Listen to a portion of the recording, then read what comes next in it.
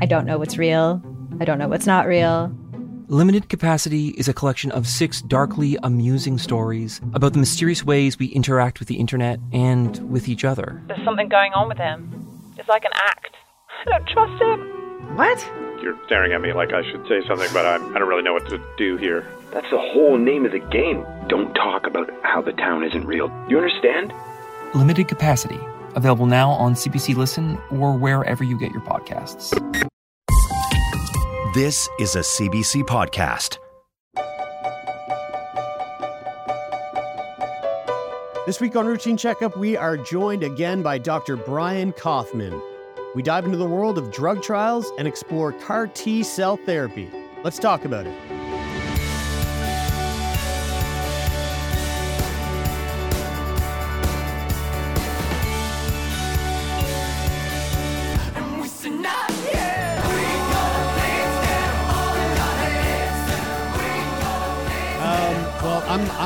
I'm really stoked for this conversation. We are once again joined by our friend Dr. Brian Kaufman. Brian was on the show earlier this year, and we talked to Brian about his work in the chronic lymphocytic leukemia community. Brian is a well-known doctor, an educator, and clinical professor turned patient. And has dedicated himself to teaching and helping the CLL community ever since his diagnosis back in 2005. And after our conversation, Brian, I remember, I think it was within the conversation we kind of we touched on it, but I believe it was after the conversation was over. We were kind of hanging out for a minute or two, chatting while the mics were off, and the topic of CAR T came up. And I think it came into conversation because we were thinking about it a lot due to this other project we were working on at the time. And you graciously offered your time to come back on the show once again in the future to kind of dive into CAR T because you know a thing or two about it. I'm assuming. I hope because we don't know a whole lot about it, but I know a little bit about it. Well, okay, sure. You know what? Let me do it. Yeah, let's flip it. Yeah, let me do it. I think Thanks, Brian. We're just going to let you go here. And, Taylor will go. Take Brian Kaufman, thank you so much for joining us today. This was lovely. And let's move on to Taylor. So Taylor, tell us all about CAR T. Dr. Kaufman, I guess just to kick us off, give yourself another introduction. Maybe we've had some new listeners. But Sure. I gave you a little one there, but give our listeners, our new listeners, maybe some insight into who you are. Sure. So I'm Dr. Brian Kaufman, and I'm a retired family doctor and clinical professor. I also have a master's degree in adult education and love to teach. That's what I love to do. And I was diagnosed with an incurable cancer, chronic lymphocytic leukemia, in 2005. And I've beaten the odds on that through entering a number of clinical trials. And we'll talk about one specifically about CAR T later on. But I also was impressed with the fact that it was very hard to get good information on chronic lymphocytic leukemia. And I needed to leverage my advantages as a physician and attending major hematology and cancer conferences to get that information and to get into these clinical trials. And I wanted to democratize that and allow anybody. You didn't have to have a Rolodex with everybody's name in it. You didn't have to have an MD at the end of your name to get the best possible care. And so my wife and I founded the nonprofit CLL Society. I'm also, on a personal note, a bit of a trial junkie, and I've been on a number of clinical trials because I think you get the best care there. And I think the one we're going to talk about today is my CAR T trial and CAR T in general, which is really cutting edge kind of therapy. I'm very interested to speak about this because CAR T is something that has swirled around in my world several times over the past 6 months or so. It actually first came up for me in a book that I was reading, talking about all things about cancer and some of the things that lead that like the sort of whole universe of things that could contribute as risk factors for cancer, whether it's genetics or lifestyle choices or whatever, like the 1,000 things that could play into that came up in a book that was very interesting. Then we had our conversation with you. And then it was actually after that, we're working on another project, producing a show. And I ended up speaking with somebody who works at a at a facility that manufactures and develops drugs for pharmaceutical companies. And he was very, very gung-ho on the future potential for CAR T therapy. Bullish, if you will. Very, very bullish, like really going, this is something that in the next 20 years, this is showing a lot of promise to being a therapy that can take away that can sort of maybe in its most hopeful sense replace this sort of blanket treatment that is chemotherapy. That is, it does a job, but it also does a lot of harm in the service of doing that job as well. So yeah, this guy Taylor was speaking to had this saying. He kept saying CAR T. When you're on CAR T, it's a party. And we're just curious. That was what Taylor was getting to. Is that true? Is it like a party when you're on? But everything I was saying was actually leading to that. Thank you, Brian. Well, before we get into the party, which is CAR T, there's something that I would love to kind of unpack and dive into, I guess, which also I think will help give context to the conversation that we're about to have. You just said something there, Brian, that I thought was really interesting, which was that you seem to feel as though you can receive some of the best care within a trial, and I find that statement really interesting. I think when most people think about like drug trials, I feel like there's a lot of people who would kind of assume the first thought that comes to mind when thinking of a drug trial is like almost like a guinea pig experience where perhaps because of that thought, because of that thing that comes up, there might be this association with like, ooh, drug trial sounds a bit sketchy, like a little bit off the wall and like maybe risky. Yeah, totally. So can you kind of elaborate on your thoughts from the perspective of a physician, but also from the perspective of a patient? What is it about drug trials that makes it a place where you feel like you're receiving perhaps more care or attention that you might have otherwise doing some sort of traditional treatment? So let me be clear to start with. Drug trials aren't for everybody.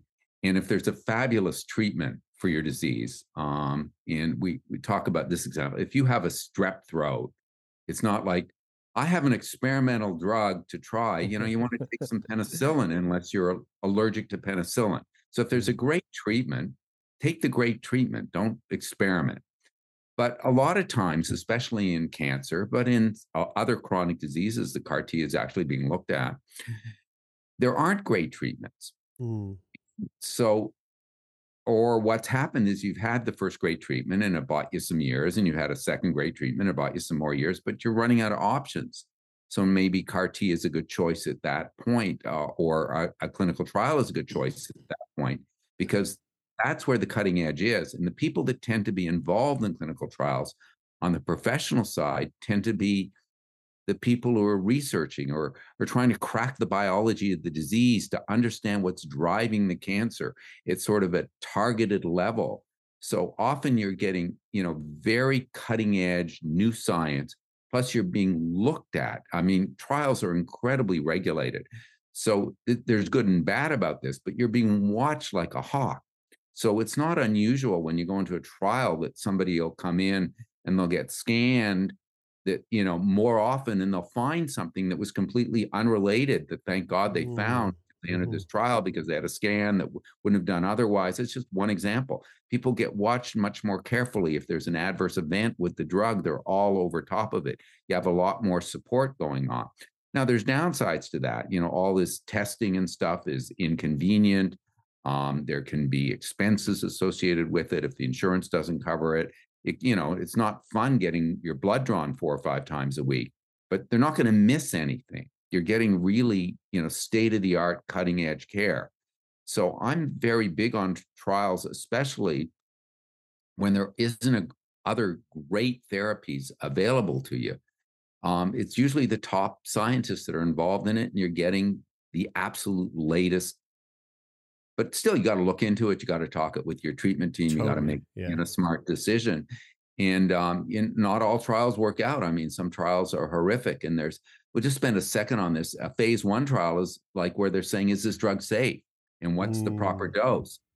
And that's a trial that you got to think a couple times about. Get to a phase 2 trial, they said, okay, the drug looks like it's pretty safe, at least in a small number of people. We know what the go forward dose is.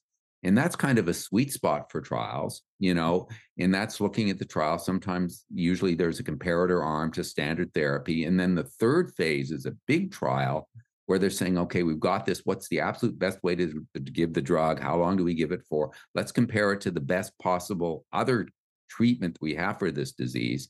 That's a phase 3 trial. Those are big trials. But often those are randomized, blinded. So you don't know if you're getting the real drug or if you're getting the new drug or you're getting the old drug. But in the phase 2 trial, which is kind of a sweet spot, you usually know those are often are not randomized, blinded trials. So you know whether you're getting the new drug, not necessarily the good drug, but the new drug or not. So that's kind of a sweet spot. But it all depends on what your situation is. There's trials, the trials are for patients, not the other way around. And you've got to think about, how to do that, how to enter it, what's going to be good for you. Would it be wrong to think that if a physician was recommending a patient to go on a phase 1 trial, would it be wrong to think that, that would be more of a situation of your options are limited at that time? And maybe it's more of I don't want to use the word desperation, but like it's a Hail Mary. Attempt rather than is there like a protocol for recommending, phase 3 trials sort of first and then maybe phase 2? And then if those options are out, then phase 1? Well, here's the circumstance. There's a lot of things in life you don't get to choose, and timing is one of them. So what can happen is that when you need treatment, and you got to look around and see what's available. And if there's the ideal trial that it's the right time, then you jump into that. But sometimes that ideal trial isn't open, and the only thing that's open is this phase 1 trial or whatnot. Entering earlier trials does have increased risks. You might not get an adequate dose. The drug may be more toxic than we realize. Most drugs never make it to commercial, product. They never get across the finish line. So there are risks with going on that. So, I think you have to have a greater need to consider a phase 1 trial. I've been in a number of phase 1 trials and done really well with them, but I've also entered them later. I wasn't the first patient to enter. I'm right now the very first patient in the US on this particular protocol, taking this particular drug for my disease. And it's not a cellular therapy, but it's an immunotherapy, a lot like CAR T that we can talk about. It's called the bispecific T cell engager. And that's kind of, even though that's a phase 2 trial, that's kind of a riskier trial because I'm the first one, and they actually changed the protocol when I was like 2 weeks into it, because they said, oh, we want to do this because there's a safety concern, so we're going to adjust this so I was the first person to do it, and it's adjusted, and it all turned out great, and I'm doing really well in it. But there's risks at all stages of trials, but there's benefits too. Brian, is there any because we're on this topic of trials, and it's quite a fascinating thing to talk about, because I think it's something that a lot of people are unfamiliar with generally.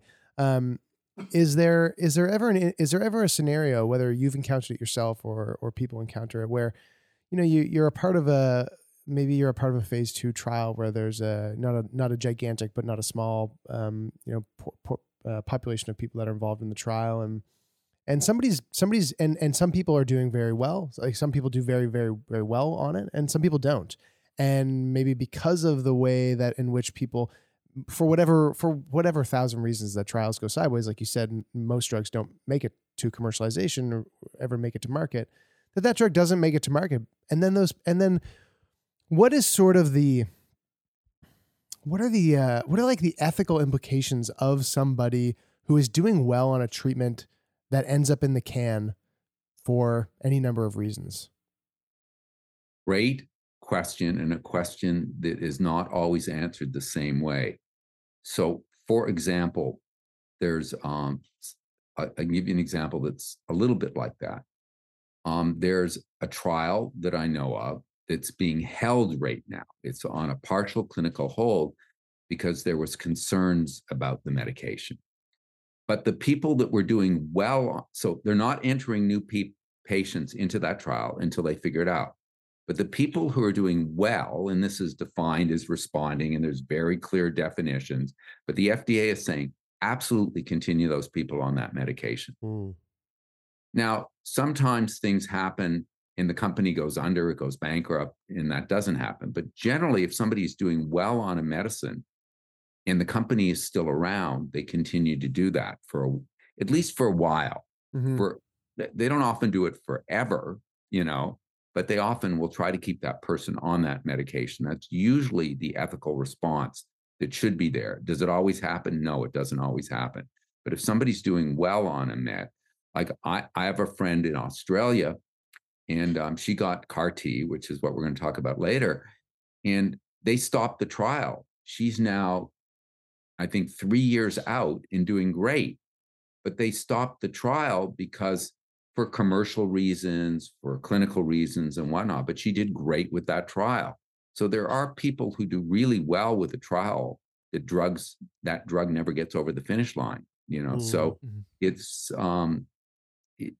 a tricky question, and it's one that's a problem. I mean, I was on a panel the other day with the government accountability office, that kind of overlooks the Congress and the FDA and stuff like that, and there were these questions about what happens. A drug will get developed and people will do well on it, and some don't do well. And the FDA says you can't go forward with the drug, and then the drug disappears, and the people that were doing well are stuck. They may get 3 months of the drug, but that's it. So it's not always worked out that happens. It is an ethical problem. What about like if the drug does, FDA goes, this is a swell drug. It's doing pretty good, and that's exactly the language they use. By the way, yeah. Well, not swell, right? That's right. This drug's dandy, and we want to get this in the hands of people because it seems to be working well. Is there? I know it probably isn't like this because I feel like this is sort of the way that you would hope to see it work out, but things rarely ever do follow that trajectory. But like, let's say, for example, I get on a drug trial. Specifically, let's talk about me in the States, right? So I'm on a drug trial for end stage cystic fibrosis, and the drug's looking great, and the FDA's like, this drug, we want to see this on in the market. It's going to do well. It seems to be working, and then the trial ends. Do I get any kind of like grandfathered in sort of, you were a part of the program, you kind of helped us get here, so we're going to just continue to give it to you on some sort of compassionate care? Or is it kind of like, thank you for your services, good luck, hopefully you can get your hands on it and you got insurance or whatever, yada, yada. Like, how does that work? If it's like, it's the drug's good, it works well, and the people that were a part of that process to get it to that point, do they get any kind of recognition that they were a part of that? And again, it depends. It is the answer, but absolutely, the drug is made available for people who are doing well and can continue on it. But generally, once the drug is commercially available, which is not like the trial ends on Tuesday and on Wednesday the drug is in the drugstore. I mean, there's usually months and sometimes a year or more, with a successful trial before that drug is on the market. So usually they keep you going on that, and that they sometimes switch these trials, and they're just kind of these observational trials. They say, we're going to follow you. Like with my CAR-T, it's a one-time thing, but they follow me for 20 years after because it's a gene therapy. There's another important question I thought you were going to get to, and that is, what if you're doing great on this trial and your buddy was randomized to the placebo, or to the not placebo, but the other standard therapy, let's say, is doing crappy? Can you allow crossover so that person gets a good drug? The problem when you do that is it completely screws up your statistics, right? Right. You're going to look at, overall survival or progression-free survival in cancer, or if you're going to look at pulmonary function, or you're going to do, and you allow everybody to get the good therapy, whether they get it now or 3 months or 6 months down the line, the data is going to start to all come together and merge, and you're not going to have good data. Mm-hmm. That is an ethical question. Wow. Because you want to get the good data so you can get the drug approved, but you can't do that at the cost of a patient. Somebody should, the only way, this is really an important issue to me, and I'm glad, you're giving me an opportunity to talk about this, is the only way you can show a survival advantage to one therapy over another is to let people die on one therapy and stay alive on the other. If you let that person who's going to die switch over to the life-saving therapy, you lose that survival advantage, which gets the drug approved, which gets it into the hands of tens of thousands of people instead of a few hundred in a trial. Wow. So these are real important issues, these crossover issues, and stuff that, I'm always banging my head against the wall with the FDA and other people, to try to get them to understand these issues from a patient's perspective. That's so wild to me. I thought that I had heard before that if in a trial that a certain population that weren't on the drug weren't doing well, then they would just give it to them. But what you're saying makes a lot of sense. It seems to me, though, wouldn't it be a good way to measure the success of that trial is the amount of people that you convert to the actual drug? Because you're like, hey, look, like we were able to convert this many people to the actual drug because it was doing so well. Look at how many people we were able to move to that. This is coming from a guy who's like really looking to convert people to subscribing to a podcast or, a YouTube channel. You missed your calling, though. You should be, trial design scientist or something. The way this stuff is set up is that, you set up the trial in advance. Everything is done in advance, and you say, these are my primary endpoints. It's going to be overall survival or progression-free survival or staying out of hospital or staying out of the ICU or staying off a ventilator or not using, not having severe infections or whatever it is. And then maybe there's secondary endpoints. So it's the quality of life, what else is going on. But you post hoc, you may find things like how many people cross over. If you don't put that in at the beginning of the trial, the FDA won't look at it. It doesn't count. It can be obvious, but if it wasn't part of your original plan, if it's part of your post hoc analysis, it's not good science. You can't change the endpoint. You can't, shoot the arrow and then draw the target around the arrow, so that they don't let you do that. And that's the way the science should be, but you can understand the pitfalls of that. I mean, this is an interesting discussion on clinical trials because it is something that's very interesting to me. I mean, I was involved in a trial and talking to the FDA about a trial where almost 90% of people converted to the active drug from the standard of care. So in the end, you were comparing the two drugs to each other and there was no difference. So the FDA said, this is a lousy drug. Dang. It's like, but that's the way it was set up. The trial was set up to show a survival advantage on one side, and it didn't show it.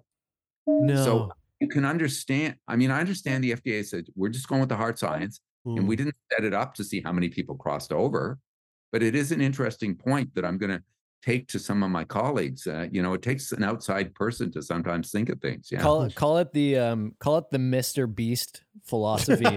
So this is how this works. So if you've learned anything from YouTube, you have to look at thumbnails and conversion rates. So Mr. Beast designs a thumbnail to convert his, people who are subscribers who are scrolling through the feed.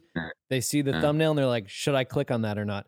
If in the first 3 hours, that thumbnail is not getting a certain conversion rate, they'll swap out the thumbnail because they know that they need it to work. They're not going to wait until the video dies and go, oh, well, we probably should have switched that thumbnail. They're going to switch it before the video dies. God bless you, Brian. I mean, we need that philosophy because the problem is you set up these trials with, all these good intents of what's the best therapy. Some of these trials are reading out 7-8 years ago. I'm looking at them saying, why the F are they using this drug? I mean, nobody uses that drug anymore because everybody was using that drug 6 or 7 years ago. But, the trial was designed for the time and you got to be able to change them faster. That's what aren't we dealing with that with COVID? I mean, we're coming up with these vaccines and these pre-exposure prophylaxis antibodies, but the virus moves much quicker than the FDA. So we're always behind. The manufacturers can't keep up. I want to get to know what CAR T therapy actually is, but I think a good way for me maybe to understand that is to understand the difference between something like the way that chemotherapy works, the way that immunotherapy works, and then how CAR T sort of fits into that. All right. So let me add one other thing, which is targeted therapy. So chemotherapy generally is taken. I mean, chemotherapy can mean anything that's chemical, but the commonly way used is it's anything, it kills any rapidly growing cell. And cancers by definition are rapidly, wildly growing, bad kids, right? So they're growing fast, but so it also kills your hair and it also kills your gut and it kills skin cell, all kinds of other things that it does. So it's a blank carpet bombing the area, very effective for a lot of cancers. Targeted therapies find a pathway that the cancer is exploited. They crack the biology of the cancer.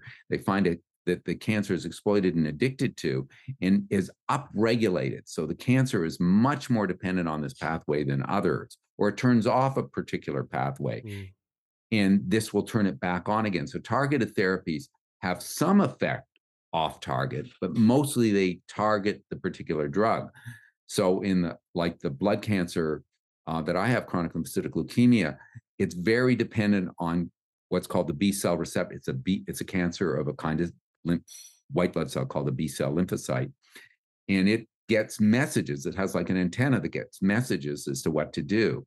And the cancer has upregulated that. And it gets messages all the time saying, you're really important, stay alive, you're the best cell ever.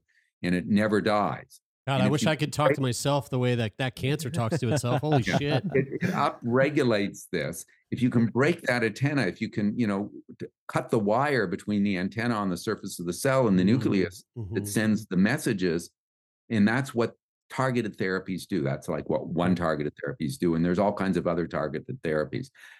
What immunotherapy does is harness the body's immune system to attack the cancer. So cancer cells have markers on their surface, and you can say that marker is found more on the cancer cells than on normal cells, or only found on the cancer cells. That's the holy grail. If you can find one that's only on the cancer cell, that's not usually the case. There's usually some collateral damage. And the immunotherapy harnesses the body's immune system to attack that. So it can do that by making artificial antibodies, cloning antibodies that are all the same that attack the cancer. Those are called monoclonal antibodies. There's something called checkpoint inhibitors, and the Nobel Prize was just won for this a couple of years ago, where they turn on the immune system. The cancer cells are very good at sending out signals saying, I'm not really cancer. I'm really a nice guy. I mean, it's not like they're wearing a big coat that says cancer, get me. So they turn off these signals. There's something called the don't eat me signal, that they can turn off, or turn on. So there are treatments that turn on the immune system to do that. The trial that I'm on right now is a bispecific T-cell engager, or BiTE for short. They have all these cute names. And what it does is one arm of the antibody attaches to my cancer, and the other attaches to a kind of a T-cell, which is a cell that's involved in killing cancer. And it brings those two together. And so the T-cell kills off the cancer. Oh, cool. Yeah. So it's CAR T therapy is a cellular immunotherapy.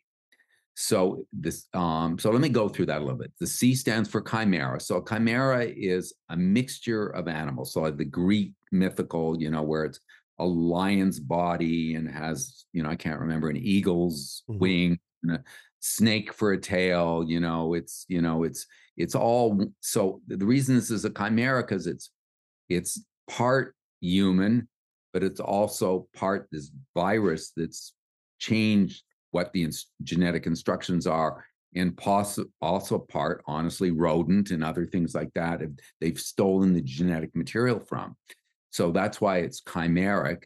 And and it's an antigen. It's an antibody antigen. That's the A, and the receptor is on the cell surface. And the T cells are the cellular part of the immune system. So that's what the CAR T stands for. And what it does is, what they do with CAR T, which is really cutting edge immune therapy, is that you go through a process called apheresis or leukapheresis. And they put a needle in one arm, they put a needle in the other arm, and they take your cells out of you and they centrifuge them, essentially, a fancy centrifuge with little pores that pulls off your T cells. Mm-hmm. And put the blood back in the other arm, and you sit in this for hours and hours until they get enough of the T cells off. Then they rush those T cells off to a manufacturing facility. So these are your own T cells. Now, the problem for some people with cancer is those T cells might be crappy because they've had a whole bunch of chemo and they've had other things like that. They've knocked them out. But generally, they use your own T cells. We can, that's called autologous because it comes from you. And that's the way most CAR Ts are done. There are some thoughts about doing off-the-shelf CAR Ts where I steal this Brian's, T cells because they're better than mine and use his. But the problem is I usually reject those because my body says those aren't. I'm like your blood boy, except not blood T cells specifically. Right. It's really amazing, like the way in which this treatment is entering us into this realm by taking our T cells and basically making them do something that they're not doing on their own. We're just taking them and taking them to the shop, giving them an upgrade, putting them back in so that they can do this job that we want them to do. I mean, this personalized medicine, like to the individual, is a fascinating development. It's very individualized therapy, and that there's advantages and disadvantages. And one of the disadvantages is obviously the time involved, the expense involved, the cost is tremendous for this. But they take these cells out and they, exactly what you say, they engineer. It's like a software engineer. And what they generally use is an HIV type virus, a retrovirus, teaches the T cell to recognize the cancer cells. So so let me understand. You're going to take the cells out of me. You're going to infect my cells with an HIT virus. You're going to teach it to kill off cells, and then you're going to grow them outside of me and put them back in me. Well, that's exactly what they do. It's like they recruit, like they take your blood, they pull little men out of your blood, they send them to boot camp, get them ready for the battle, and then put them just send them to the front lines inside your body with a better really education. Sort of PTSD at the same time, like they're kind of scarred and kind of they have this sickness in a way. They're sleepy at first and all of that. Wow. And they're looking now at CRISPR technology, which is sort of a cut and paste technology, but mostly it's done with viruses right now. Wow. They grow them outside of you, they're checking them, and it takes a while to do this. And now they give you some chemo. They give me chemo. Why are they giving me chemo? So I don't reject my own cells, because these cells have been genetically modified, right? So I may not recognize them as normal. So they give me just a touch of chemo, but enough to make you feel like crap, but not like enough where you lose your hair and throw up and all that stuff. Just a little bit to soften me up so they have an easy landing. They come in and nothing happens. It's like, this is anticlimactic, all of this stuff for CAR T and nothing happens, but they go to sleep inside you for a while, and then they start to expand inside the body because they respond. They're serial killers. They respond to the antigen, that they're being exposed to. The antigen is the protein on the cell surface. And again, it's not always pure. So most like the CAR T that I have, kills off not only my cancerous B lymphocytes, but my healthy B lymphocytes. And those are antibodies and stuff like that.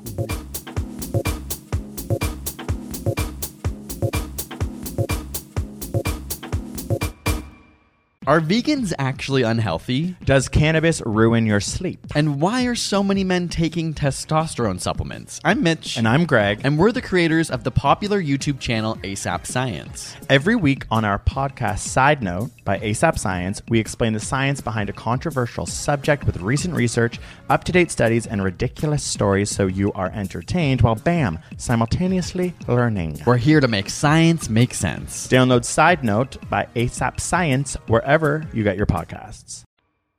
When you say that, like, they go to sleep and they sort of like are prepared and ready to like then wake up and attack, is that sort of the same idea of like how to use that for vaccines? Well, in vaccines, what you're doing, it's a little different. In vaccines, what you're doing is you're putting in an antigen, a protein that the body is going to say, I don't like the look of that. I'm going to make some antibodies to attack that. And it looks a lot like the virus. So when the real virus comes along, whether it's COVID or it's the chickenpox virus or whatever it is, your body says, oh, I've seen that before. So it doesn't have to learn and go through. It's got blueprints. It's got these memory cells that have stored that so you can get a fast response. And that's how the vaccines work. So that's a much more active process. That's where your own body is doing that. But the CAR Ts, these have been artificially, it's kind of your own body, but it's been like manufactured outside of you. And now it's coming back in. So it's this hybrid. That's why it's a chimera, right? It's part you, but it's part not you. And when it expands, it's this serial killer. It sees a cancer cell, it kills it. It sees another cancer cell, it kills it. But there's a lot of collateral damage with this. Right. And that's and it releases these toxic chemicals, enzymes, that speed up reactions called cytokines. And the non-PC term for that is cytokine storm. And we've heard of that with COVID because cytokine storm is what was killing people with COVID. It wasn't just the COVID. It was the body said, oh my God, there's COVID in the lungs. I better attack it. And while it was attacking it, it was turning the lungs into liquid, right? It was just destroying the lungs. It wasn't and that's why they gave steroids to turn off the inflammation, because steroids, you don't give in infections, right? Steroids dampen your immune system. But so it's the same kind of stuff happens with lots of processes, but it's like with CAR T, it's very common to have this cytokine release syndrome or CRS. And it's miserable. I mean, people die of it. When my wife and I went into this, the doctor who was doing this trial for me came in and said, Brian, I'm going to talk to your wife, Patty, rather than you, because you know this stuff, you're a doc. And he said, no matter how bad he looks, no matter what's going on with him, don't let us pull the plug. Don't tell us to pull the plug. We can get him back. Because you can get really sick. And we talked with other people who lost their vision, who stopped speaking, who were paralyzed on one side of their body. I didn't have any of this stuff. This is all from the CRS. This is all from the CRS. And another thing which is these neurological toxicities they have this immune treatment related neurotoxicities, ICANS that they get. And people can look like they can seize, they can go into comas. Wow. One of the common things is mutism. They just stop talking. Oh, wow. You just stop talking for days. And when they wake up, people ask, why did you stop talking? And they said, I just didn't feel like it. Right. And just for context, like when this is going on, like when people are experiencing the CRS or they're experiencing these sort of neurological or nervous system based issues, is this at what point does this typically kind of present itself? If people are having this, is it after a couple of weeks of the procedure of getting the T cells put back into the body, or is this sort of like kind of a rapid onset thing? Like once those T cells are in, the body starts to have a reaction? No, like I say, there's that sleeping period. So it can start as quickly as a few days later, but classically it's around a week, 10 days, sometimes 2 weeks. Sometimes in my case, I had it twice. I had 2 episodes of it, one at a week and one at 2 weeks. And in hospital for 6 and 7 days, respectively, for it. What were your symptoms? So my symptoms were unusual. I'll share this. So you need a caregiver when you go through this. So I was getting muscle aches and pains, and I was, kind of not thinking all that straight, and I was sweaty and stuff and had a low-grade fever. And I had to go to the bathroom. And number 2, okay? And I'm standing in front of the toilet, and I'm trying to sit down. And I can't. My legs won't work. I'm in pain. I can't figure out how to sit down on the toilet, And my wife is saying, honey, you're not acting normal. I'm going to call the nurse and, get this, sorted out. I said, no, it always takes me 20, 30 minutes to sit down on the toilet. Right. I'm completely out of it. I have no idea, how out of it I am, Sure. So, she calls the nurse, and next thing I'm on a gurney and being taken to the hospital, and, but then I started to swell up. And I was in excruciating pain. I was on opioids around the clock. I was, I looked like the Michelin Man. My legs were just completely swollen, red hot to the touch. I wasn't hallucinating, but I was delusional. I was, I kind of saw things that weren't really there, but I knew that they weren't really there. Right. I was just completely out of it, and sorting out how much was the neurotoxicity and the fever, and how much was being on high doses of narcotics for the pain control. Right. Is really hard to sort out. And I don't know what's going on with me because I'm out of it. It's my, my adult children who are watching me in this shape. It's my wife who's doing this. I mean, I was in pretty difficult circumstances. Yeah. What was happening is they measured how my T cells were expanding, my CAR T cells, and they had massively expanded at this point. I had them everywhere. My knees all swelled up. They put a needle in the fluid in my knees, and they found tons of these T cells in there. And that was causing this severe arthritis pain and stuff I was getting in my knees. So then they gave me a bunch of steroids and a drug that blocks one of these cytokines called IL-6, interleukin 6. And my pain and stuff just melted away, like within an hour or two. Holy. It's kind of back to normal. And the thought, first thought is, why the heck didn't you do this earlier? But they want at least, and now they do, but then they didn't know. That's the problem with being early in a trial. They thought, well, we got to let the cancer, because when you give these drugs, are we going to turn off the cancer killing of the drugs? So you want to walk a tightrope. You want to get a little sick, but not too sick, Right. I even wrote a post, I was posting on this saying, wish me ill. Because if you don't get a little sick, you don't get a response. Sure. So all the stuff's underway, and I'll share one other piece. Then I felt way better, and then all of a sudden I was shaking and jittering and anxious and all of this stuff. And my daughter, who was there, said, "You're going through a narcotic withdrawal," and I was. Because I'd been on opioids around the clock for 4 days, high doses of opioids, and I don't never take anything like this.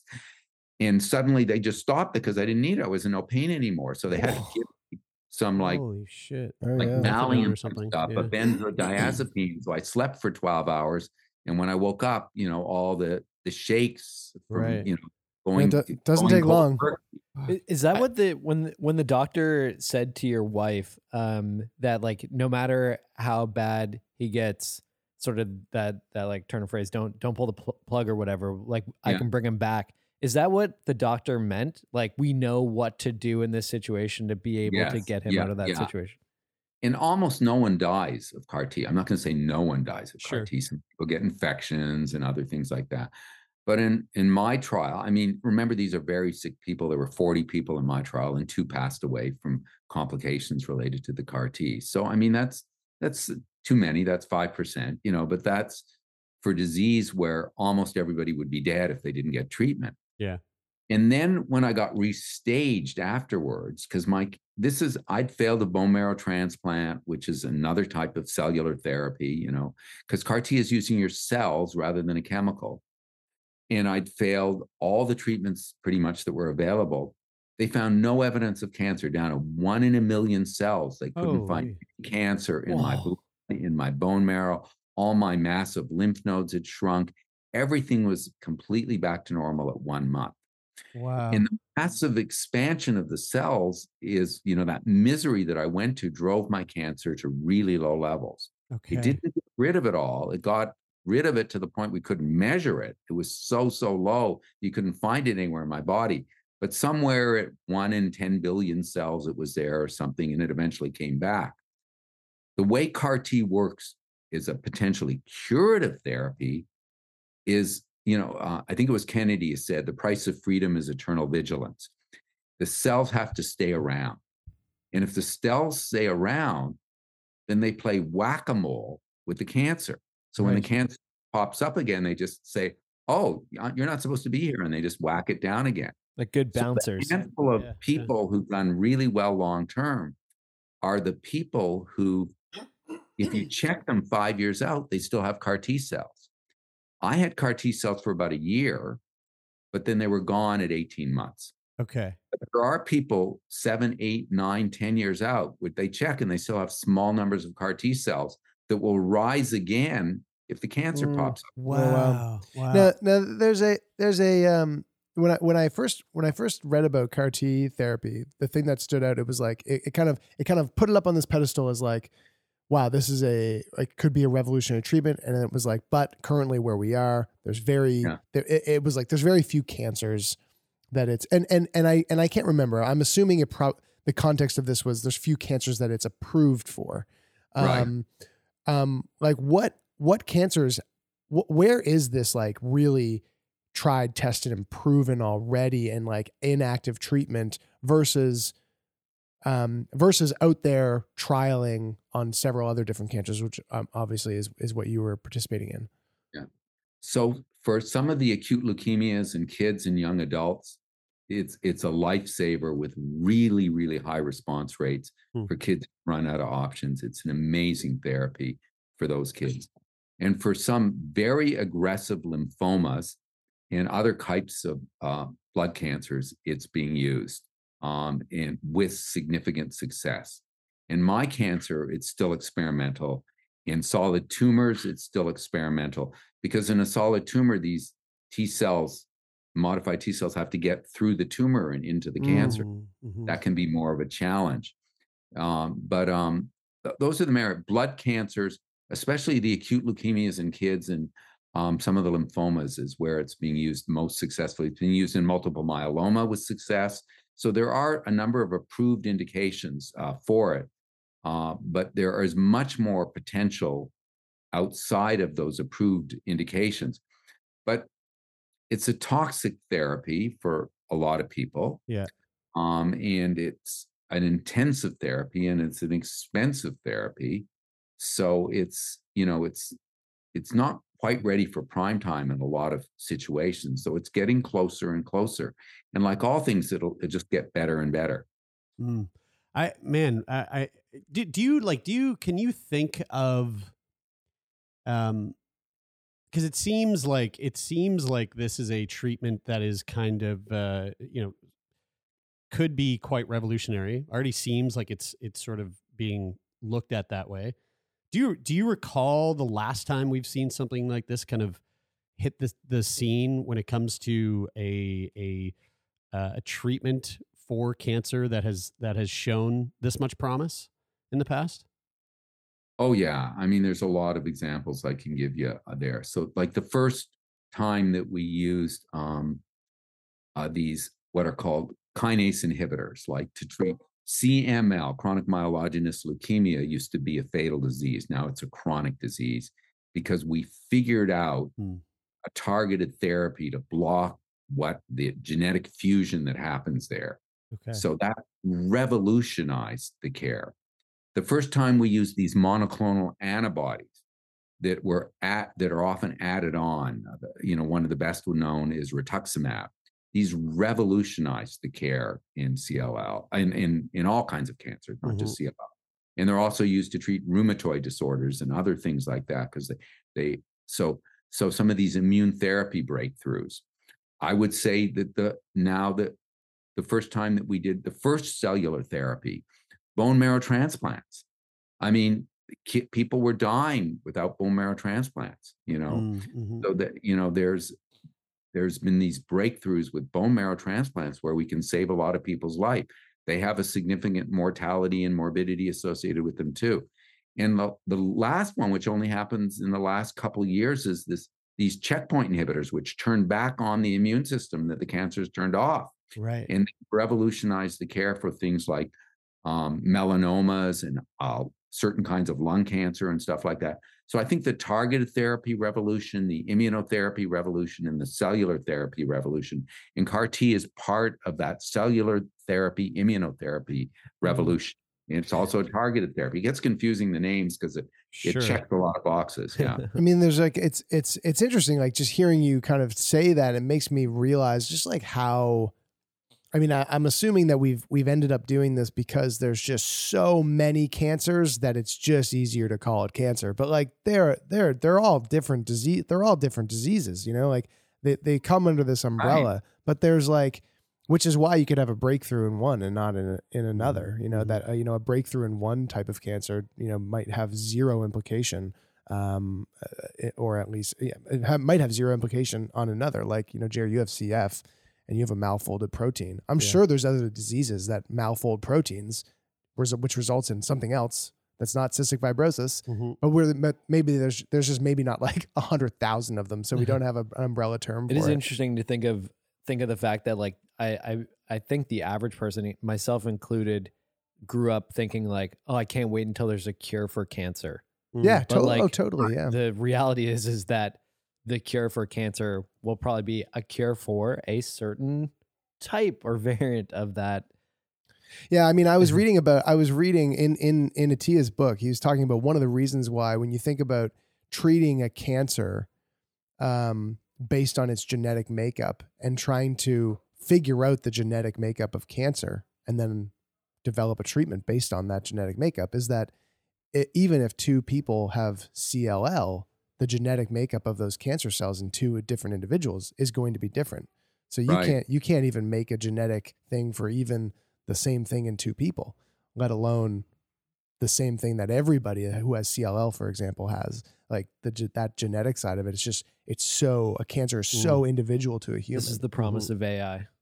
Yeah, maybe. Yeah, this is, we say in CLL, if you know one CLL patient, you know one CLL patient. Yeah, right. Yeah. Everybody's different.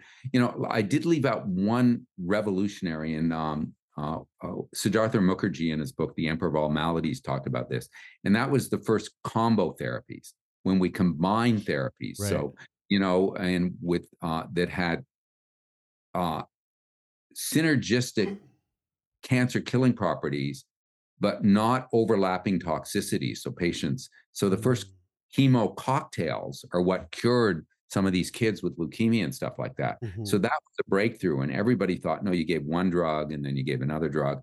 And the idea to give all the drugs at once to prevent the cancers here. Oh, I'm going to escape this way. Nope, I got a drug here to block that. I'm giving those both. Well, then I'm going to escape this. I know I got a third drug there to block that.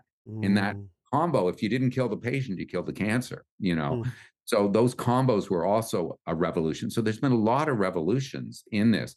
And there are definitely cancers that are completely curable, some curable with a scalpel, some curable with medications.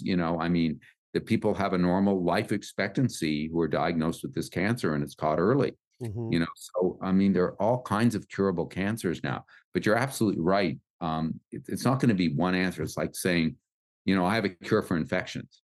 I mean, there's a time that we'll get to that point, but we know that we don't have a thing that you can take for infections, right? I would love to, we're coming up to time here, but first of all, I just thank you for, again, like it's no surprise that you have a master's of medical education, because you do have a really great knack for distilling this information in a really digestible way. So we really appreciate you for that. And this is an example of some of our favorite conversations to have on the show. But the thing that I'm kind of curious about before we wrap is just coming back to the drug trial topic. we've spoken to people on the podcast who have been a part of drug trials, and I bet you have, yeah. But yeah, and you know what? Very likely that we've spoken to a lot of people on the podcast where we didn't even realize that they've been on a drug trial. But we've never really like sunk our teeth into all things drug trials, and I guess one thing that I'm curious about, especially from your perspective as someone who is both a physician but also a patient. It seems like you probably have this sort of like inside scoop that many patients probably don't necessarily have. If someone's curious about, someone listening to this is curious about like getting involved in a drug trial, where the fuck do you start? Like what is the process of trying to even become remotely familiar with the options that potentially exist out there? Where do you start? Well, the obvious answer, but not an easy answer, is clinicaltrials.gov.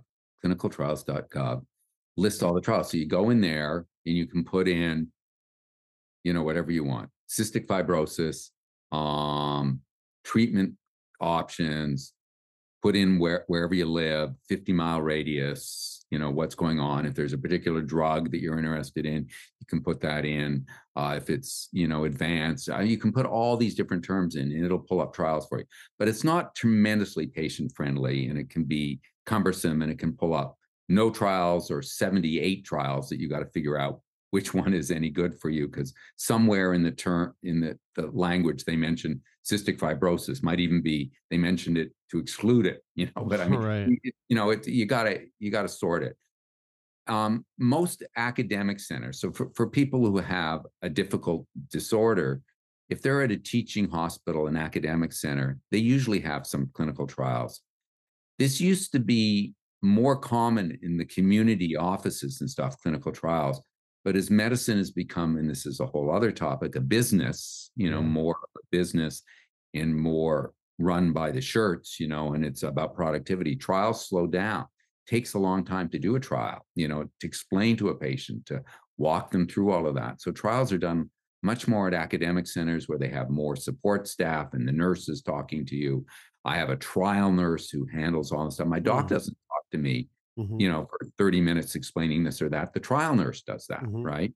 Well, most community docs aren't going to have a trial nurse sitting there to help you. So an academic center is a good place. And the other place, and this is what we're very big at at Cialis Society, is we have these support groups. And a lot of, of our patients have been in clinical trials. And I think, as patient advocates in what you do, you get the best information sometimes from other patients. And they say, hey, I was in this clinical trial. It worked great for me, or it didn't zippo for me. That could be very helpful to a patient. And if you worked in something that worked well, then there's a buzz, you talk to another patient. So those are the things that I'd recommend. Clinicaltrials.gov, an academic center generally is where you have to go, or support groups or online forums or things like your podcasts and stuff. Try to find someone who's got your disease, who's maybe had it for 5 years or 10 years longer than you have, who can give you some tips on how to jump into that and what's good and what's not so good about it. That's really funny, because I was going to make the joke that you find them at drugtrials.com. I mean, but you kind of do. I mean, it's not drugtrials.com. Pretty close, clinicaltrials.com. But yeah, because the thing that's going to be there is you're going to also find trials on yoga and on, because I mean, we're sponsoring stuff on alternative integrative oncology, on does yoga or diet or exercise or meditation or sleep or, make a difference, so you're going to find everything there. Psychotherapy, all that stuff will be found there at clinical trials. So it's not just drugs, but, I don't know. And those other therapies are really important too for patients. Yeah. I'm going to make an AI bot tonight that finds clinical trials for you. Hey, actually really, to be honest with you, bro, I just did a quick Google search, clinical trials near me, Canada. And it doesn't, it doesn't seem like there's anything kind of similar to what you have down in the States, government trials. No, clinicaltrials.gov includes Canada. Oh, does it? Okay. So international includes all over the world. Oh, okay, cool. Okay, sweet. Yeah. We can put it pull in Canada. But you're absolutely right. As a dual citizen, a Canadian, there are less clinical trials in Canada for a lot of reasons. Not just that it's a smaller country, but a lot of other reasons. There's just less clinical trials than there are, less access in the U.S.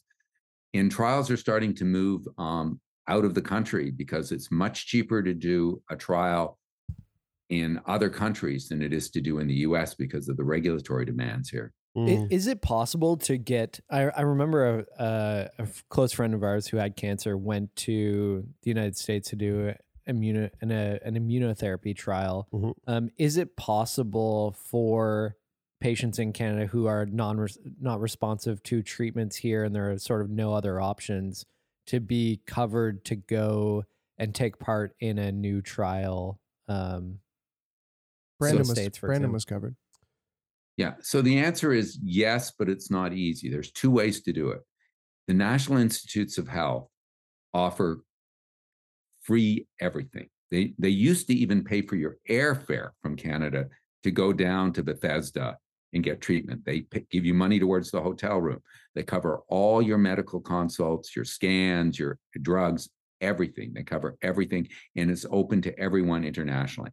Now what you have to do, let's say if you're in Toronto, you have to drive to Buffalo, and then they'll fly you from Buffalo to there. No longer fly you from internationally, but so the NIH is a really good option for people in Canada specifically. The other is if there is not an option in Canada, but there is a treatment available in the US, depending on which province you're in and what's going on. And there's, in Canada, we have what's called the postal code lottery, right? I mean, if you're in the wrong postal code, you may not get the treatments you want. Some of it has to do with that. And sometimes patients who run out of their options, but there's something available in Canada, can get the Canadian government to pay for that, or not their provincial government, because it's a provincial concern in Canada. But it's not easy. It's not like this, oh, sure, we'll write you a check for $2 million for your therapy. Right. Yeah. They're not, it's not a quick fix. So I do know I do know a number of Canadians that come to the US to get therapy who can afford it, but not everybody can. Most people can't. Well, Brian, I got to say, you're one of our favorite guests. It's always a pleasure to have you on. The door is always open for you to come on the show. We just love being able to pick your brain and inquire and just flourish our curiosity upon you, and your wealth of knowledge. So it's great to get the perspective of both, not only the physician but also the patient. And this has been a really fantastic conversation. Thank you so much for being with us. It was a real treat. Oh, thank you. I love being with you guys. You guys are so much fun. It's always, I think I told you before, it's my most fun interview. I do stuff with the big news agencies and things like that, and it's so dry, and you guys, it's fun, and the language is colorful. It's great. Yeah, really we'll keep you young. We'll keep you young. That's what I need. All right. Thanks a lot. All right. Lessons for the holidays. Take care.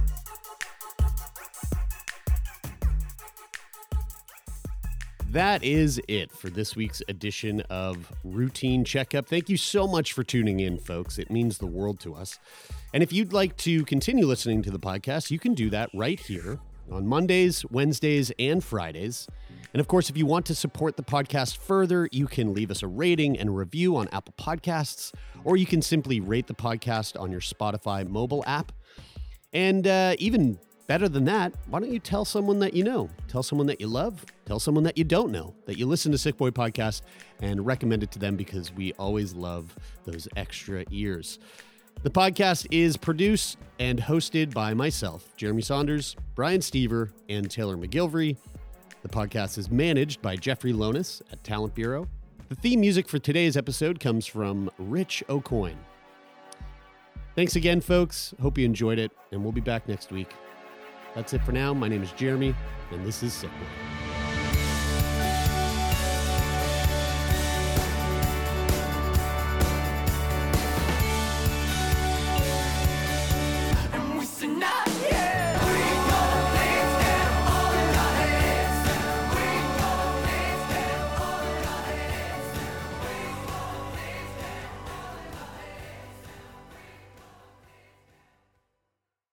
For more CBC podcasts, go to cbc.ca/podcasts.